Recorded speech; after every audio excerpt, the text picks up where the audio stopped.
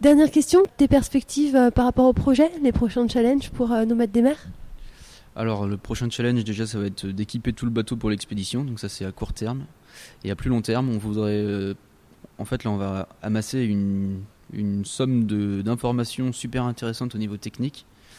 Et il faut qu'on en profite par la suite. La prochaine étape ce serait de créer un grand atelier pour profiter de toutes les connaissances qu'on a acquises et afin de permettre à plein de personnes de milieux différents de pouvoir profiter de toutes ces technologies-là par des formations ou profiter de l'atelier pour construire directement les technologies.